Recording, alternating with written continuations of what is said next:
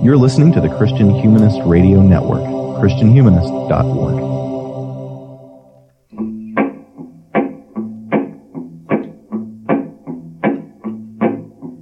Satan, your kingdom must come down. Satan, your kingdom must come down. I heard the voice of Jesus say, Satan, your kingdom must come down. Hello there, everybody. This is Danny Anderson. Welcoming you to another episode of the Sectarian Review Podcast. Hope you're having a happy new year and getting ready for 2022. 2021 is behind us at last. Today I have a really special guest. I am joined by a man named John Aish, and he is a retired Mennonite pastor, Church of the Brethren pastor, who is... They're related to the Mennonites, and so I get confused. Excuse me. And he has a new book out, and he reached out to me and sent me a copy of the book, and I found it really interesting. It's called The Bible, the Bomb, and the Burden. And it's by John Aish, and it is available to purchase on Amazon, either in hard copy or on Kindle. So, and I think you'll find it a really interesting exploration of the gospel from a really unique perspective, but also it speaks to me because it tries to sort of find a connection between things that most people don't try to connect. And in this case, John is really interested in connecting religion with like scientific language. And I found it to be just a fascinating book. For those of you who listen to the show for a long time, you know me by now that I am very interested in probably my inspiration of Matthew Arnold, but I'm very interested in finding ways to live within tension and trying to find ways to kind of live within the poles of certain things. And so this book really, really speaks to me in that way for reasons that'll become apparent later on. But I want to welcome John. John, how are you today? Well, I'm as well as you can expect, I think, for considering all the circumstances. Yeah. And just glad to be able to be here. Yes. And to have not only this opportunity, but to have some conversation with you and know a little bit about another person here that is interested in the same kind of subject. Absolutely. I found your book really, really interesting. It's not that long. It's like 120 pages or something. But it's just packed full of really interesting reflections and insights. And I want to get into the specifics of the argument here in a little bit. But do you want to tell us a little bit about yourself before we get into the specifics of your book? Like what's your background? Where are you from? What kind of communities did you minister to and that sort of thing? Well, I think that might be part of what was helpful in putting this book together because of the wide variety of experiences I've been privileged to have. And also that means the wide variety of people that I've been able to deal with, maybe some not as much as others, but on a one-to-one basis, to be able to communicate in person with a lot of people, not only learning a little bit about where they're coming from, but how they actually look at things today themselves. That's culturally and from a religious background. I grew up in a rural area in Somerset County, and it was the same as anybody else's background would be at that time. And because I was born in an era that was really, really different from now. At that time, the countryside was rare to see a tractor on a farm. Everything was horses. And like the fields you see now with the Amish having their shocks of grain, that was on every farm around us. I learned to shock grain as soon as I was big enough to carry a sheaf for the older people. I didn't live on the farm. My father was a coal miner all his life, but he and my mother both grew up on farms, and I was at my grandparents' as much as I could be any time of the year, summer or winter. So I do have that background. Plus, growing up in the area we did, everybody you went to school with either came from out in the country or from in that coal mining town. There was nobody that was from a large town. It was a town that had maybe at that time, at the most, I would say 1,400, 1,500 people, which is smaller today. But so you went into a grade school. And when I started out in a one-room school, there was no high school in that district. So the high school opened up the second year I went to school. So I had the one-room school experience that a lot of older people talk about, and ended in Somerset County, Conemaugh Township, ended there with my generation. Second grade, you went on, you learned how to ride a school bus instead of walk to school. And so growing up in that area, and then when I graduated, it was in 1949, and by that time, civilization, especially in this country, was starting to make the shift that I refer to very much in the area called the Balm in the title of the book. But before that, it was simply a rural upbringing like millions and millions of Americans had. And I don't know how much I can ramble. Well, that perspective is really interesting, and I can see it. You're someone who sort of lived through this big epical change between this older sort of agrarian small town life into the atomic age, and you sort of witnessed it happening. And so you have these two perspectives on the world that you're able to kind of compare and contrast with one another. And you make it clear in the book that started in you these kind of theological questions, right? And so you ended up becoming a pastor, right? Right. Well, we grew up in the Church of the Brethren. I mean, we attended regularly, and so we grew up knowing the Church of the Brethren faith, which were the original people that were nicknamed Dunkers, and because of the experience we had, though, with people of a lot of different denominations growing up. Now, they didn't cooperate like we do today. Yeah. And the Catholic Church was something that they weren't allowed, to go to Protestant churches in those days. It was different. And so we grew up knowing all those taboos, and we grew up knowing people in the Orthodox, as well as, didn't matter what it was. You went to school with them, they were your friends. You go back and forth to each other's house. Mm-hmm. And so growing up like that, we didn't grow up with the prejudice that we heard a lot about, because the kids played together where their parents or grandparents came from another country where all they knew was, their particular culture. Well, I think I call it the Americanization of our religion, because we all had the same roots in our education, no matter where your ancestors came from. And that's all we knew. Our teachers, a lot of times they would tell us experiences from back in the older days so we could hear oral histories of how communities lived and were different. But to a lot of these students, their parents or grandparents who were new in this country, or we could have histories that went back hundreds of years, but it didn't matter to the kids. Yeah. Yeah, I mean, it mattered to the parents, but kids, we knew the difference. Yeah. We talked about religion when we were in grade school. Yeah. But we knew a lot of the difference, so we didn't know why. Yeah. But we just knew, hey, they're different, but we don't care. And so you have sort of you're coming from a denominational perspective, but you have an ecumenical sort of appreciation for Christianity at large, right? Today, yeah. Yes. And go ahead. Well, I grew up with that sort of broad-minded attitude. We just knew there were certain people that we weren't sure they were going to heaven, right? Because they didn't believe like us. But at the same time, they weren't strange people. We knew who they were, right? And as we got older, communicated, and then I was called to the ministry when I was only 17, and I turned it down. There were a group of us because our church ministers were chosen by the people at that time. Volunteers were rare.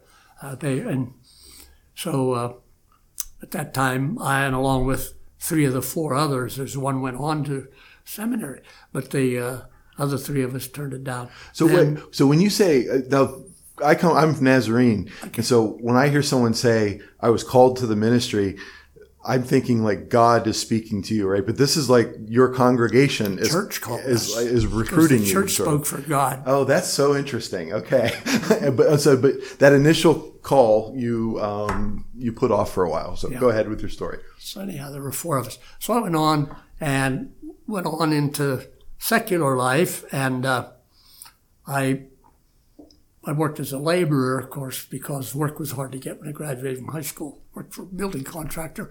But anyhow, I was fortunate enough to be able to get a work in the advertising department of the local daily newspaper. And so I stayed there, and I had time out during the Korean War to serve in the Navy. I had been a reserve, so then I was called up during the Korean War. And so in the meantime, I had gotten married and started a family. Well, I went on into what we call the National Advertising Department, which is history now. I don't think there is such a thing at that newspaper, at least. And but along the line, I forget what year it was, while I worked at the paper, the church called me and another man the second time. So he asked me, what do we do? And I said, I don't think. I'm working for the paper. I have this career. And, I have small children. So he was convinced that he could stay where he was, and, that's where God wanted him. But I couldn't quite get over that second time. And we didn't talk about it much at home, my wife and I. But the time came and I thought, that's the second time. And you say, did God call me? Yeah. Well, and so I went and said, I think I will accept. And so at that time, there was an overlap till I made that adjustment. There's certain theological education, to follow up with, and our denomination provides avenues for that. And so I did that and then left the newspaper. Okay. And speaking of education, so, your book is very eclectic. You talk, about lots of things. You seem like a very kind of just generally curious person who knows a lot about a lot of things. And so was that part of your theological education, or were you just sort of always a curious reader? Well, I was always a curious reader. And as I mentioned in there, this question about God. I was just a boy. I don't know how old. When somebody asked the question, if God can do anything, can he make a stone so big he can't lift it? I never got over that question. It just, you don't dwell on it, but it just comes up. What about that question? And as I learned so much more about different denominations, and of course, the Catholic Church opened up with Pope John, I forget the year, and that was about the same time I'm really, really been into the theological areas for serious purposes. And so that intrigued me right away, already knowing quite a bit about the Catholic Church and Catholic friends. Yeah. Yeah. Well, the paradox that you describe is really interesting to me. So I very much am in that same boat. Like, I love unresolvable riddles and questions. And to me, that's the beginning of education, is this sort of chasing an unanswerable question. And you sort of learn more and more along the way towards that unanswerable question. And so I loved how you made paradox as sort of a center of this book. It's sort of like the beginning of the book, really, is this kind of contemplation of these paradoxes. And that's where I want to get into the argument that you make in the book here. Basically, you're claiming, and it comes from your life experience, you're able to witness a time before this scientific explosion in society, and then the subsequent explosion of science in society. And so you claim that society now basically thinks of the world through scientific terms, right? And in scientific ways. And that the church needs to sort of use that kind of language to translate almost the gospel to newer generations who are coming up, using different kinds of concepts to understand the world. Am I right about this, basically? Well, you're right about that. And the problem is, as I see it, we don't have to change our doctrines. Right. We don't have to change our teachings. But we have taught those out of tried and true methods in seminaries, in churches, in Sunday schools, and parents teaching their children. We've been teaching those same things for, I'll say, like hundreds of years as they've developed. And they always fit. They were true to life. Up till 1945. They were true to life as everybody understood it. And as that one chapter says, the parents and the grandparents, the clergy, the youngsters, they all read the same books. But by the time you go to a science book now, and the science book I had in the 1940s, that sounds like something that was written for the Pilgrims. I mean, they could have understood it because we could quote them. But there's an element entered into the world that comes from the world, and I have that dichotomy, the world, good versus evil, Satan versus God. That's there. And it's not just a theory, because you can see it. Right. This is in the Bible. You can see examples. But whenever you have this going on, we don't have any church language to be able to say to somebody now that grew up with all this other experience. I mean, we're still coming, I would say, more or less from a mental and intellectual approach, but we didn't make room for all this stuff that's inside us now, mentally, emotionally, and now even physically with the inventions of science, because we quit talking to science. Back in those days, they argued with science. You had your theories like evolution or slavery or whatever it was. People, they were arguing with each other, but they were on the same ground. Mm-hmm. They read the same books. It didn't matter if you're north or south. It didn't matter whether it was whatever the subject was. You came from and you knew that. You understood.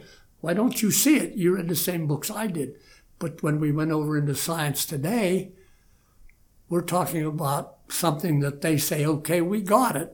We heard you. But we haven't heard them. But we have millions of children and youth and up into all the generations, probably since, 1950, they are already learning this brand new language that doesn't have a vocabulary in the religious field. That's the tension that's so attractive to me, that you just you find a real opportunity in that gap, right? For evangelism. And I love the approach you take. So tell me, if I'm putting words in your mouth, correct me, but I'll correct you. So one thing, so you're saying, basically, you kind of claim that people of traditional religious faiths think of things in terms of belief and knowledge, right? Whereas people from a scientific standpoint think of things that you can sort of touch and measure and observe, like the material world that is measurable on some level. And so one thing I remember you did in the book was you basically talked about entropy, and so an ice cube melting, you can't really reconstruct the ice cube after it's melted, right? It's just sort of a natural state of decay that all natural things go through. And so for you, that's an opportunity to start talking about original sin and the decay of sin just on being born into the world, right? And so that's an opportunity to use a scientific metaphor, I suppose, to sort of talk about a theological concept. Is that sort of what you have in mind? Yes, that's a big part of it. A nuclear scientist told me one of the things you got to keep in mind about anything is that a theory doesn't have proof. You just accept it. And like the theory that everything's melting, everything's going bad, that law is not a law. It's a law because somebody said, here are laws, and we obey those laws. And that's a useful law in some areas, but you cannot prove that. You can't prove it because you'd have to wait till the end of time to, like he said, the theory that if you flip a coin, 50% of the time it'll come up heads, 50 times it'll come up the opposite. He said that is true, but only because we accept it. Yeah. Nobody ever proved it. Yeah. You can't. All the data's not in yet, right? As long as time is... And so it is, and what the Bible tells us, all the data's not in yet. But, they believed the Bible in a world they could see and touch. Excuse me. They could measure. And science, when they split the atom, entered into a world where they can see and measure and see this is why this acts. But the church never followed up to say, well, what does that have to do with our theology? How does that affect our core beliefs? What does that affect the way we should act? If we want to call out and say that the highest law of all is to love God with all our heart, and love our neighbors ourselves, we know how to do that in a world that we can see and touch and measure. But there's a whole world going on inside this table, inside this microphone. There's a whole world going on in there right now. It's not solid. It's just in motion. We don't have any theology that says, well, how do we deal with that? That's so interesting to me. So, I mean, a lot of, I think, Christian thinkers who write about this kind of thing want to sort of like take a Christian perspective as the faith has all the answers. And what you're saying, you're almost taking the scientific perspective. Like there's something that the Christians can learn from science, basically. And that there's some relationship to be forged between faith and science. Well, and I think the visible need is we have Christians by the, hundreds of thousands, maybe millions in every denominational background who are in this field. If you're a nurse, if you're a technician in a hospital working with radiation, this is your Monday to Friday job. So we used to say to the farmer and the coal miner and the carpenter and the plumber and the teacher and everybody else, how do you apply what you learned here about the gospel? How do you apply that in everything you're doing on your job? In the 1800s, the Church of the Brethren had a whole list of things that were forbidden occupations to brethren, to dunkers. You did not do that. If you want to be, that's an ungodly job.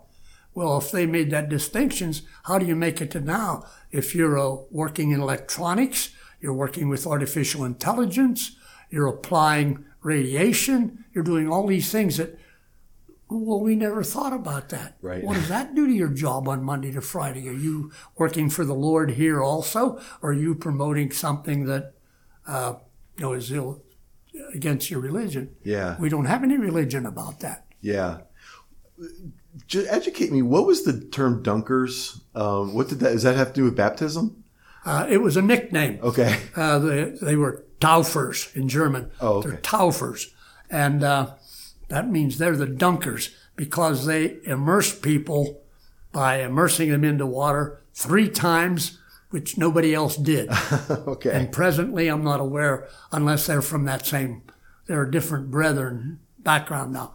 But unless they came from that, they said we're going to take the New Testament, we're going to literally do or not do everything that Jesus said, and the Bible says, and they made it into a handbook. Okay. The Bible became a handbook for theology, which, that's arguable, but that's still the official thing. Right. Now, a lot of variations in the way people interpret in recent years. But so they got the nickname. These are the dunkers. They can't just sprinkle. They can't just pour. They can't just do this. They can't dip you in the water 1 time. You got to do it 3 times. These are Taufers. And so in English, that's the dunkers. Okay. And so we're still the dunkers. Okay. That's interesting. I never knew that that little backstory. That's fascinating, though. And you mentioned this list of forbidden occupations. Do you happen to know any of the occupations that were on that list? I'd have to stop back. I'll send you a list sometime. Okay. Just to show you what it was. Well, I don't think you're allowed to be a bartender. Right now, trying to think real quick. That makes sense, right? You've got some moral turpitude, issues because of alcoholism, right? And all that sort of thing.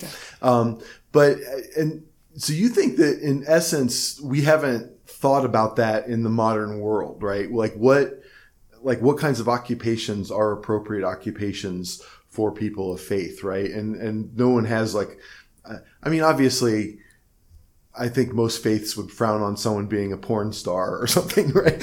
Or something like that, right? But there's no sort of official documentation about that. And certainly nobody, if you work for a tobacco company or something like that, there probably is no official rule against doing something like that, but you have to wonder why there isn't. And then in terms of technology, I think that's also very interesting.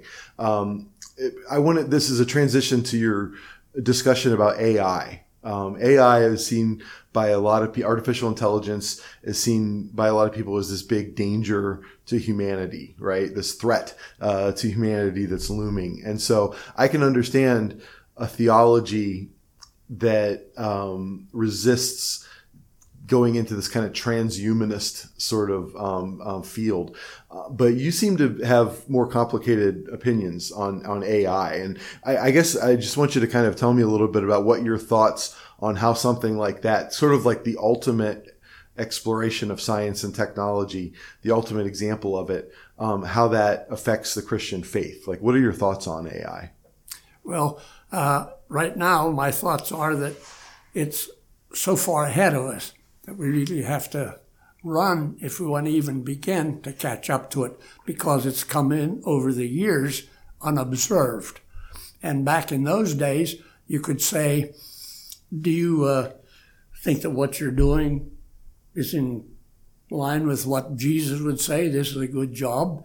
Well, they did it back in those days or whatever, it was okay. And because it was still close enough to rural roots and pre-industrial revolution age, that these things were valid subjects. Mm-hmm. For instance, like we still have, like the Amish and so forth, that don't accept automobiles. That's true, right? And up through their background traditions, they have different levels. You're familiar with that maybe you can have an automobile, but you have to paint the bumpers black. Okay. You've heard of black bumper Mennonites? I had not heard of that one. Okay. Yeah, if you're in the Lancaster area, then you have what you call black bumper Mennonites. Then you have other variations, but they all come from the same roots. Yeah. And originally, just to make a real shorthand where the Dunkers came from, back at that time, the Mennonites had been in business for a long time through Menno Simons, and so they had a lot in common with them. They believed in believers' baptism, so they became Anabaptists right there. And they also believed in being anti-war. They believed that war was wrong. They shared that with them. And they also believed a lot of the other things theologically. But then they came along men by the name of Alexander Mack, people, and he was an educated man. He was a miller in Schwarzenau, Germany, but he was a theologian enough that he thought there's something wrong. He was, it wasn't Catholic, but by that time the Reformed tradition was there. So they would have come more out of the Reformed background than Catholic or Lutheran. Mm-hmm. And so what he did was say, well, the Mennonites, they have a lot of good ideas. They believe in being Anabaptist, etc. But he didn't kind of like their hierarchy of the way their church operated.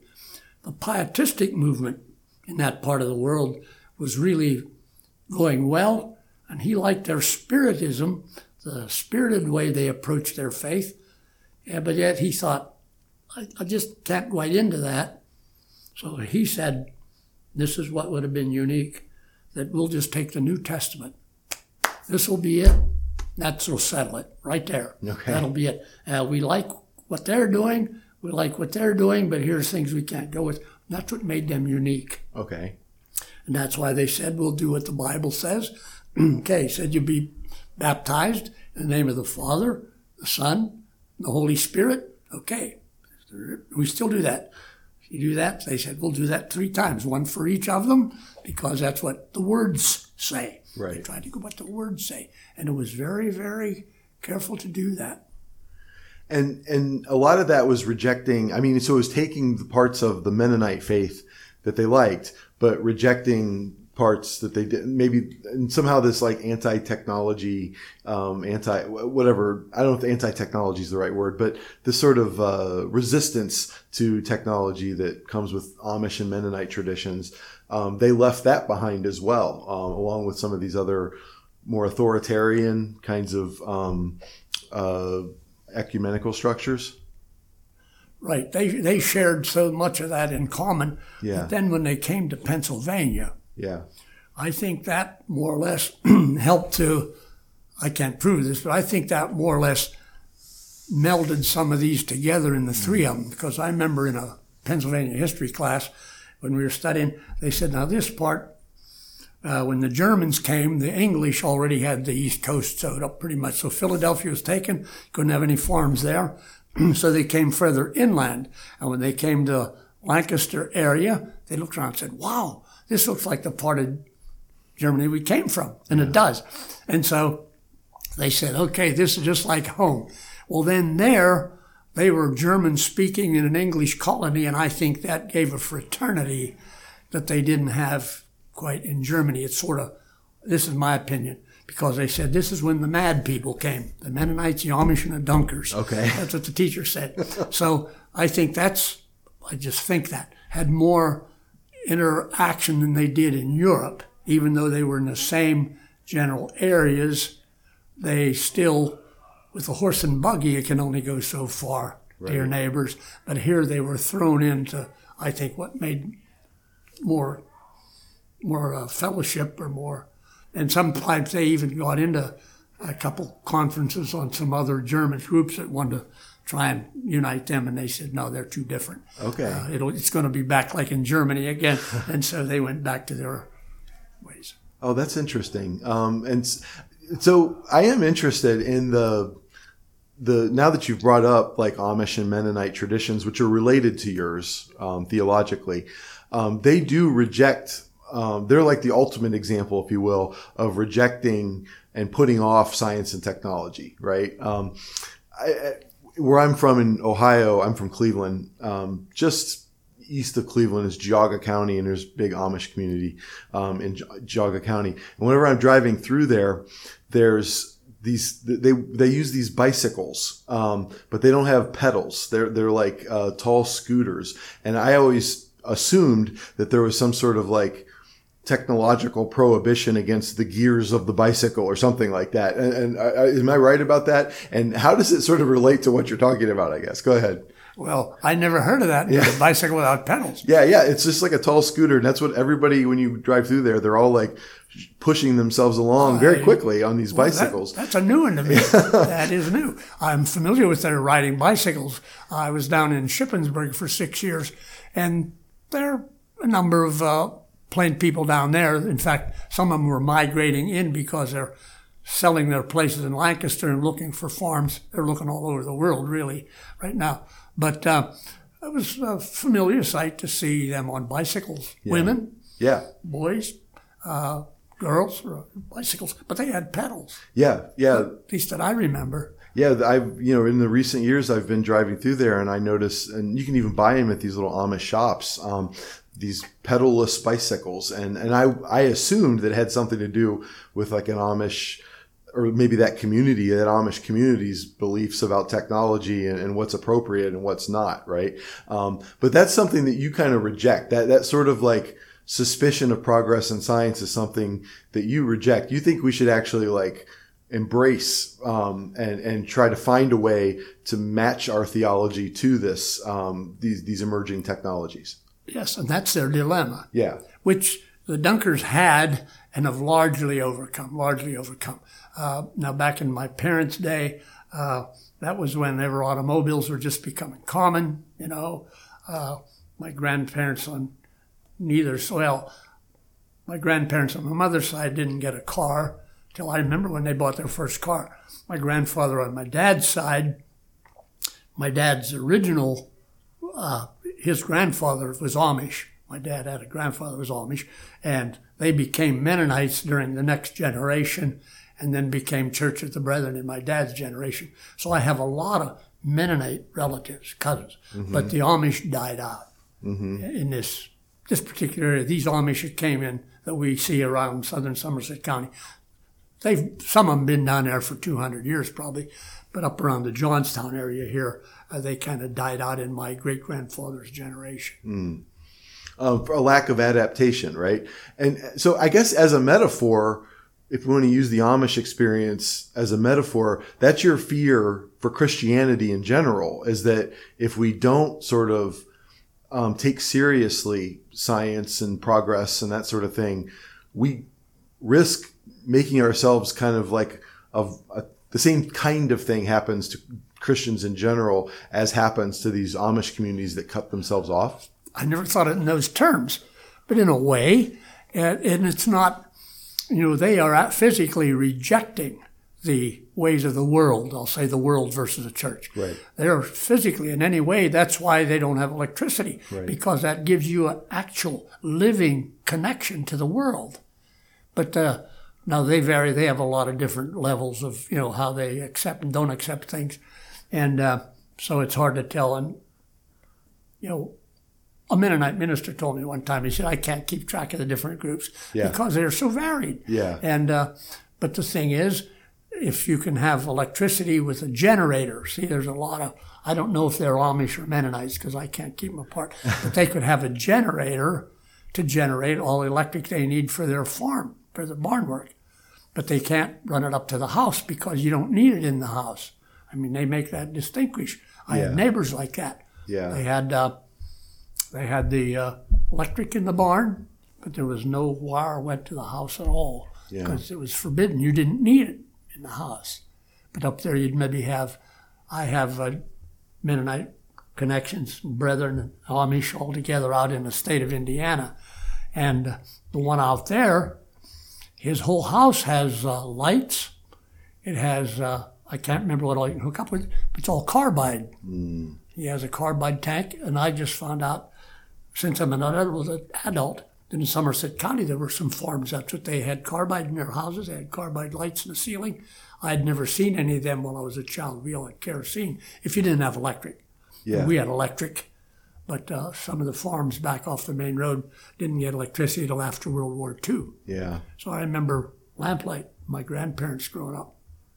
Gosh, I really appreciate your perspective on history. I mean, just having lived through this massive, I don't think people understand how much things have changed in a pretty short a period of time, right? And so you're actually a witness to that degree of change. And I think it's fascinating to talk to you about it. I would say I've lived long enough. God's given me enough years to be able to have that perspective because I'm seeing what people that died 10 years ago, if somebody died 10 years ago, have no idea what artificial intelligence is doing today. Right. That's how fast it's changing. Right. And the church, the Catholics, there was an article in a letter to the editor in the New York Times about 4 or 5 months ago, and she quoted the head of the research department from Microsoft named Crawford, her first name. I think her first name's Kate Crawford. And she wrote a book about 4 years ago, and she said there is no religion in the world that has anything to say about artificial intelligence. Mm. I mean, it doesn't matter if it's Catholic, Protestant, Jewish, Muslim. I don't remember she mentioned the Eastern religions, but she said nobody has a thing to say about artificial intelligence because it's crept up on us. Because I sat in a class, it was an evening lecture, I don't remember the whole subject, but the professor said, the problem that we have in the world today is that scientist says, I think I can do this. And the church says, but I wonder if you should. Yeah. And we all sat there and agreed, that's right. But it came to me over the years, that was back in about early 1960s maybe. It was after I started my real theological education beyond what I had growing up. And I thought since that time, well, why didn't somebody go over and talk to him and say, hey, we don't think you ought to do that. We told each other that. I don't know if they ought to be doing that. But then our youngsters, our children, the people we see in Sunday morning, they're going over working with what scientists said, hey, we did this no matter what anybody thinks.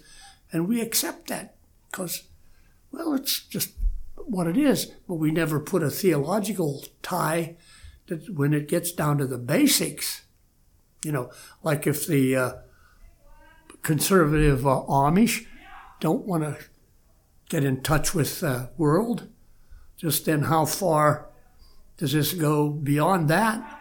And we've sort of more or less stayed with the automobile. Yeah. We haven't gone beyond the automobile and the electric power plant any further than they did, as far as I can see it. What did we pick up beyond that mechanical that you can see and measure with Newton's laws of speed and all those things.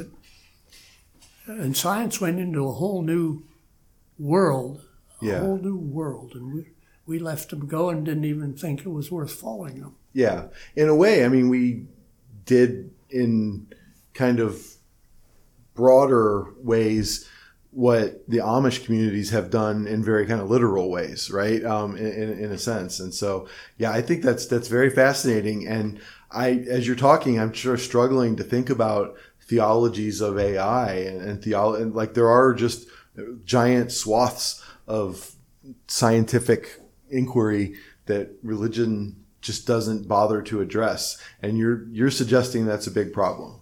Well, I'll give you one example. This was about 3 months ago at the most. A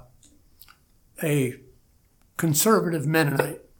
Now, he's one, I don't know what level you'd call it, but they drive automobiles, but I don't think they would drive a fancy car.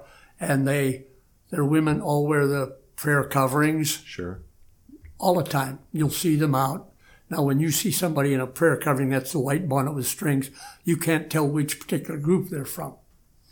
Because there's some old dunkers in the area who go by the original name German Baptist, which was our name up till 1908. The Church of the Brethren was German Baptist, and they officially changed their name, but they're still a German Baptist, and you'll see them wearing the white bonnets, okay?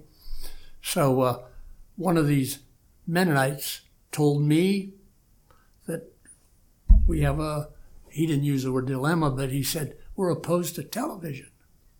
But he said it's on the cell phones. He said right there, I don't know what they talk about in their church, but they recognize they're closer to the Amish than we are. Well, they drive automobiles. They have computers for their work, all kinds of things. They are very much on board in the world of work and trade. They're very much up to board. This particular group, they're in our area. And but when it comes to some of these things, now that's too worldly. We oppose it. But if you have to keep up to date, you have to use artificial intelligence. Yeah. They're using it, but they don't call it by that. I don't know if they've thought of that term even. Yeah. It's affecting their life. They can't get away from it. Yeah. Yeah, that actually speaks to my experience. So I grew up Nazarene, and you didn't smoke? No, definitely not. I've never smoked. I mean, that's a benefit of being a Nazarene. Right? But I also, like, when I was growing up, we weren't allowed to go to movies. Right. That was, in my understanding, I may not have this is just sort of what was told to me when I was a kid, is that, when the Nazarene Church began, that's sort of like the genesis of, the Hollywood industry, and it was associated with a lot of decadence and that sort of thing. And so the Nazarenes wanted to pull themselves away from that culturally. So we weren't allowed to go to movie theaters where apparently bad things happen, right? But I grew up in the 80s when the VCR was a thing, right? And so I was renting movies from the from the movie rental place, from Blockbuster or wherever, or even before Blockbuster, and watching the movies. I just wasn't allowed to go to the cinema to watch the movies, right? And subsequently that rule has been sort of dropped, and so we can go to movies now, right? But it is sort of like a way in which that kind of like prohibition cut us off on some ways from the larger culture, right? We weren't able to sort of like participate culturally in the way we might have, because we didn't have the same references that everyone else did, because we weren't going to see the same movies, right? But also at the same time, we were seeing the movies just kind of privately in our own home so nobody could see it, right? And so there was a way in which we didn't have a robust theology to kind of account for the fact that people are still watching Hollywood movies, the same movies. We're just watching them in our home instead of the cinema. How does this make any sense? And so I only bring that up because you actually discuss about media.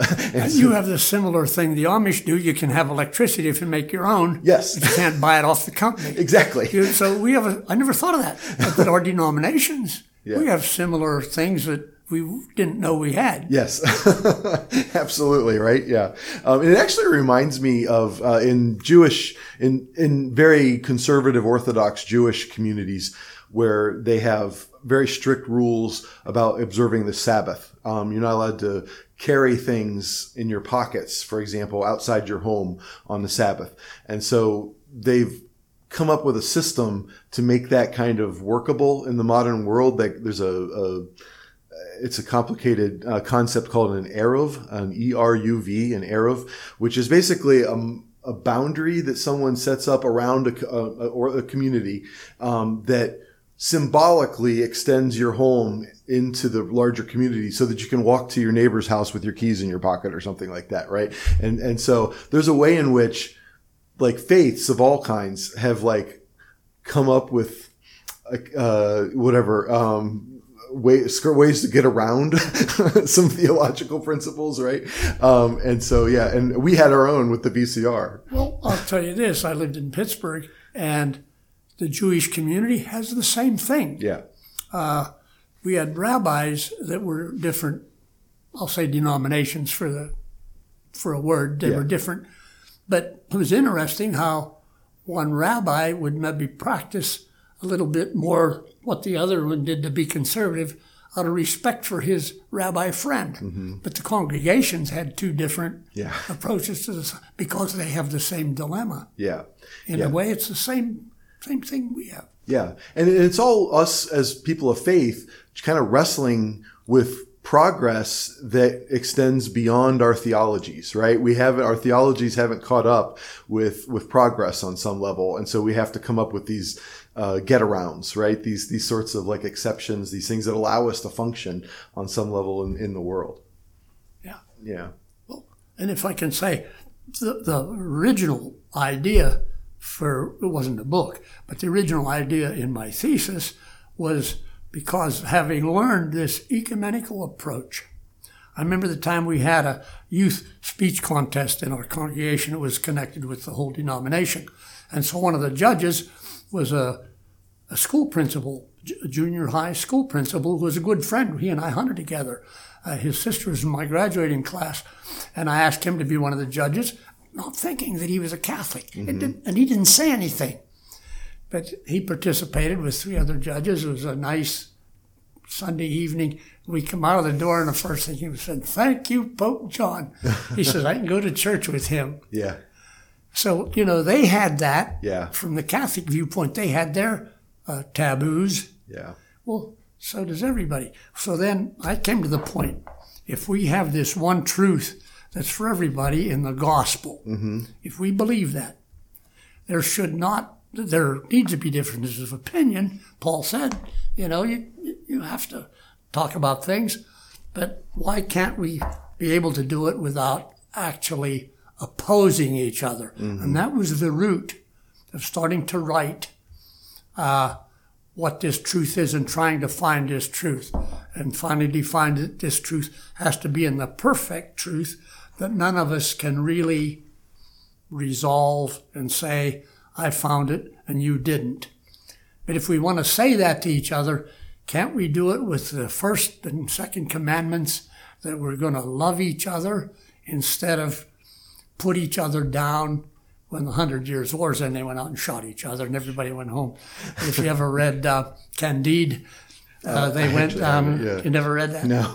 Anyhow, you have to take in mind who Voltaire was, of course. But he said, then I forget whether it was before they went down to the battle or after they went down and slaughtered each other and came back up, and then they all had communion. Yeah. I mean, that was his jab. But that's his point, and that's part of the dilemma. Yeah. Can't we totally do away with this, I'll even say competition, if you want to get it down to that, but animosities, which, of course, in North Ireland, that's the extreme case in North Ireland today. Absolutely. But you boil these down, that's all a matter of degree. It's between Catholics and Protestants in North Ireland and the 2 churches bickering across the street from each other. To me, it's the same argument, and we all have the same book. Yeah. No, absolutely. That actually reminds me, like, I used to live in this little town called Barberton, Ohio, and there were, in the middle of town, there was a United Methodist church right next door to another United Methodist church. And I always thought that was funny that they were not so united that they weren't separate churches, right? But yeah, no, absolutely. I think you're totally right there.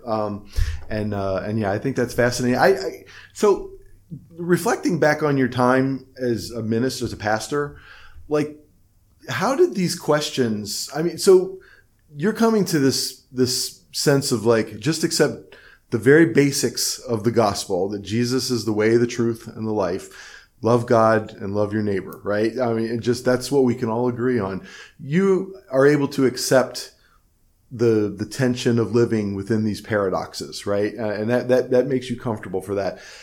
How did that like impact your work as a minister, and how did your work as a minister impact your thinking about this topic? Well, if I understand your question, I'll try to answer it in that same framework. I came from point A to where I am today, but I went through a minister when I first was called to the ministry, when I accepted it. He told me, I said, when you're in seminary or in a class, he said, you're going to learn a whole lot of things that you didn't know before. But he said, when you're out in the hallway where you have other ministers talking, he said, listen to them too. Mm. He said, you're going to learn as much off of them as you do in class. Mm. I took that seriously. And so I have learned as much off my parishioners as I've learned other places. Yeah. And I learned, my first full-time congregation was a combination Church of Brethren Methodist. Okay. I became ecumenical overnight. And they were in an area that had a very, very working Sunday School Association, which was a dinosaur. I don't know if they exist anymore. But it threw together all the denominations in that area.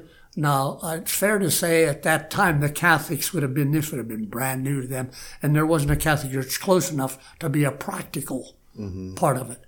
But we had different Church of God groups. They weren't the same.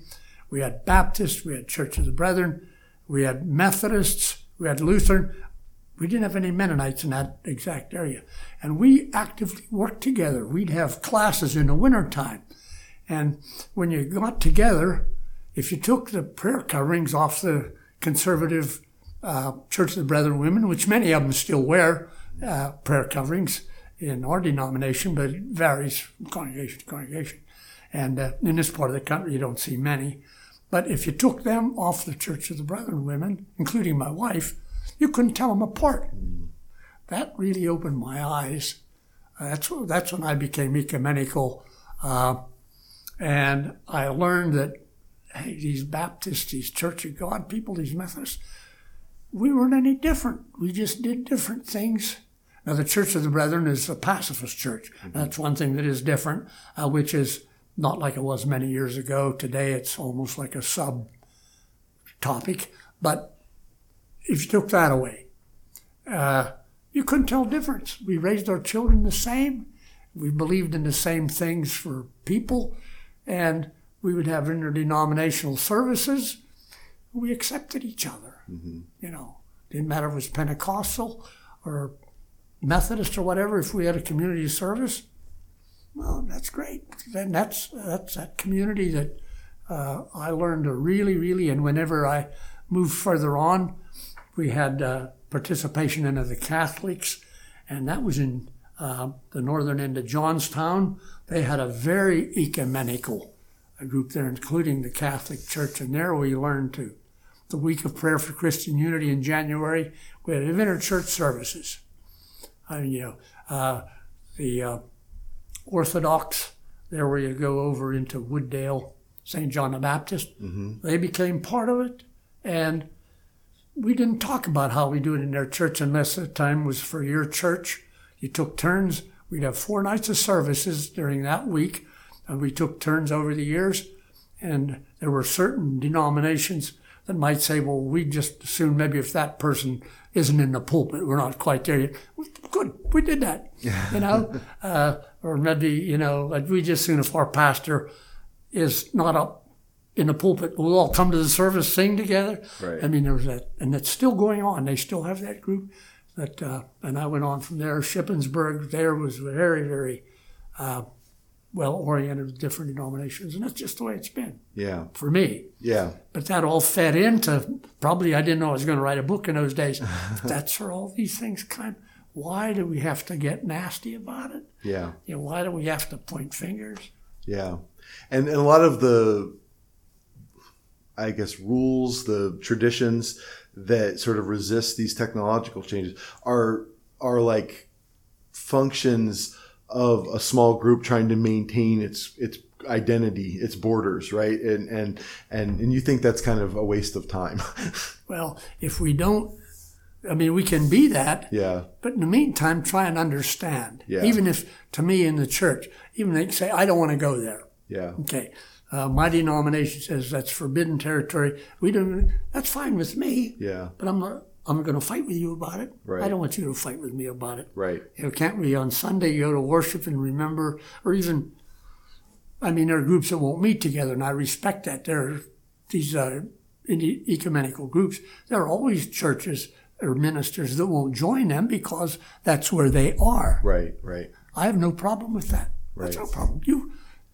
But as long as you're following the gospel, Yeah. and there's a big part of my book that is on that, because I don't believe that what we already know in science, even before artificial intelligence, there is no way that you and I, we could sit here 500 years, study the same books, and there's no way we can think the same because we're different. Right. Everyone is born different. And so no matter if we can say, here's 1,000,000 points and we agree on them, someplace we don't agree. We just can't help it. Yeah.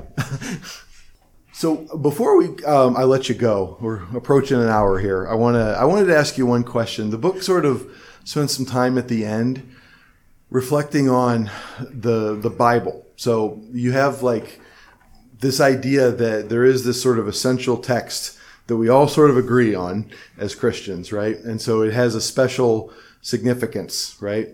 And you sort of reflect on the Bible as a physical text versus an electronic text, right? You have the possibility now on your phone of having all of the text of the Bible and using your phone as the Bible. And so you have some interesting and complicated thoughts on that. I'd love to hear your thoughts on that kind of development, I guess. Well, as I go through to the end of the book, to learn all these things for a practical reason is so that we can learn the language to communicate with the coming generations that speak AI. Mm-hmm. I mean, because it's becoming a part of who they are, and because even though some people say it's not fair to artificially give names to generations, you shouldn't do that. But anyhow, we do, and we know what that means. And for a fact, we know that each generation already starts with a new, fresh perspective. They're going to learn things their parents didn't know. Mm-hmm. So if you do that, excuse me while I cough. The thing is that whenever we think of how we learned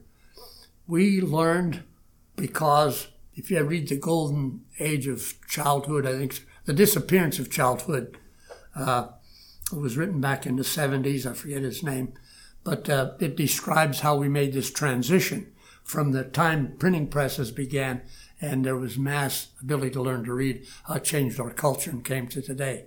Well, the whole church, all our theology came along with that same progression. But we came to the point now where we learn to be a reading and writing, learning people. We've gone back to a generation where people are learning like the days of Jesus when they had no books to read, no New Testaments. Now the scholars and some feel that the disciples actually took notes on what he said. But if they did, that wouldn't have been the same as the 5,000 people out there listening. He had to give them illustrations they could see in their mind and remember when he walked away. They could look at this field of wheat or whatever it was and make a connection. So we came to a time when you don't need that. We have books and learning, and we grew up in 500 years now of learning how to read and become thinking by the Western mode, which the Eastern people still don't catch on to that quite the same as we do. Anyhow, so we got that mentality and logic. A to B, B to C. That's the way you think and that's the way you reason. And so we have a reasonable faith. Mm-hmm. And when you do that, everybody's got on board. They've been educated to that, like we all were. My parents, my grandparents, my great-grandparents.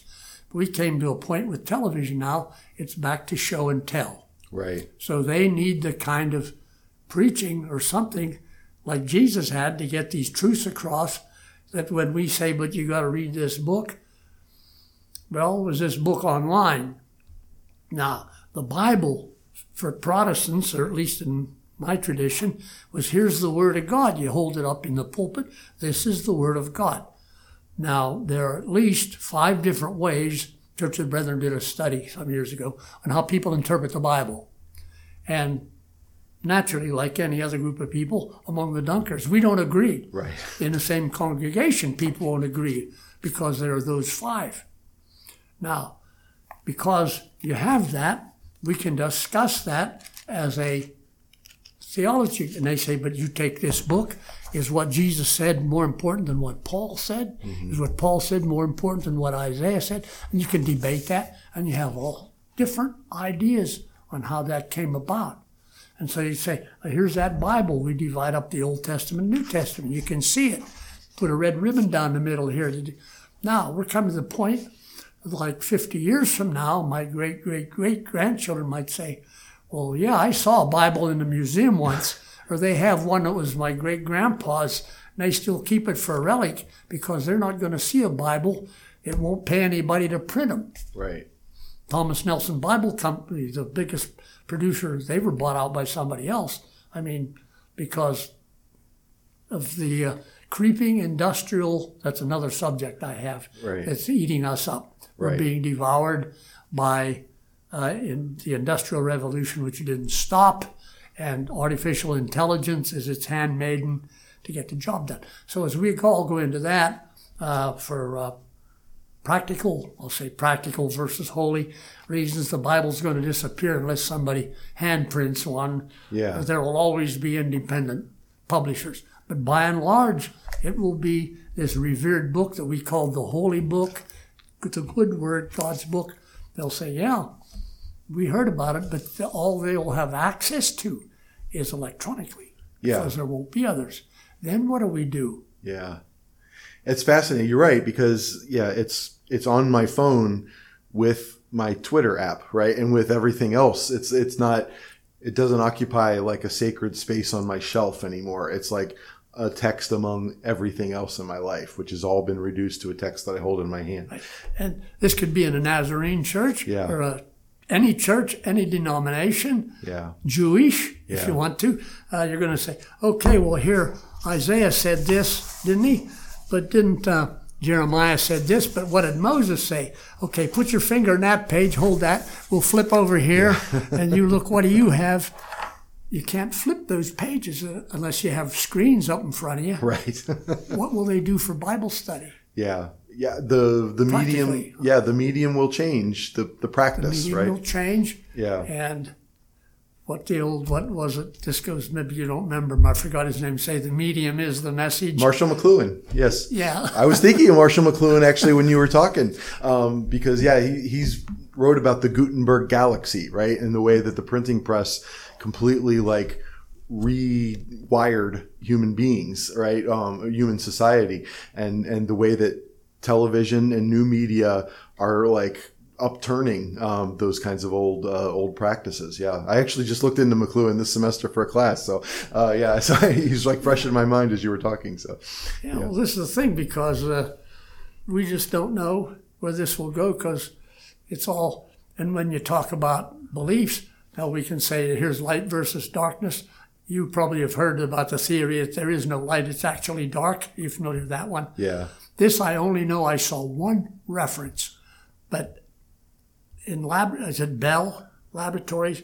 Anyhow, the LED lighting, I read a short article that the development of that came somehow out of investigating the theory of darkness. Oh, interesting. Now, I don't know if that's true or not, but if it is, there are people working on that, which is, if you take the theological language of the Bible, yeah, we shouldn't even be going there. That's like, well, should we be pedaling bicycles or should we be pushing them? It's the same argument. It is. And you're right. And your argument ultimately is that Christians need to kind of constantly work to expand our theology to accommodate these developments, right? And it's the book is called The Bible, the Bomb, the Burden, and John Aish has been talking with me about it. I really, really enjoyed reading the book. I really, really enjoyed talking with you about it. It's nice I don't usually record these in person, and so it's actually nice to be in a room with you discussing this. And it's just a fascinating topic. The book is available. It's through Christian Faith Publishing, and it is available on Amazon. You're free to get not free to get, you have to pay to get a Kindle version of it, but you could buy a hard copy version of it too. I highly recommend it. And John, thank you so much for joining me. This was so much fun. Well, I thank you very much for having me, because I think it's really so important. I wish there was some other way to get a million other people to get, because the next generation, if we believe in the gospel, that it needs to keep going to all people to save them. And how are they going to know it if they don't have some way to communicate, to pick up? And if true to what the Dunkers would have said, how does this apply to what you're doing? How do you relate to the world around you? They're relating to a world, the students in this university right here are in a world that I'll never know, because it's way ahead of my time. Yeah, I doubt that somehow. You have like an infinite curiosity, and I think you'll find a way to catch up. So, so John, thank you so much. It was so much fun. I hope you have a great day. Thank you very much, and the best to you and to all your students and everybody else the lives that you touch, and you don't know how far it goes. Yeah, I can only hope for the best. Amen. Thank you.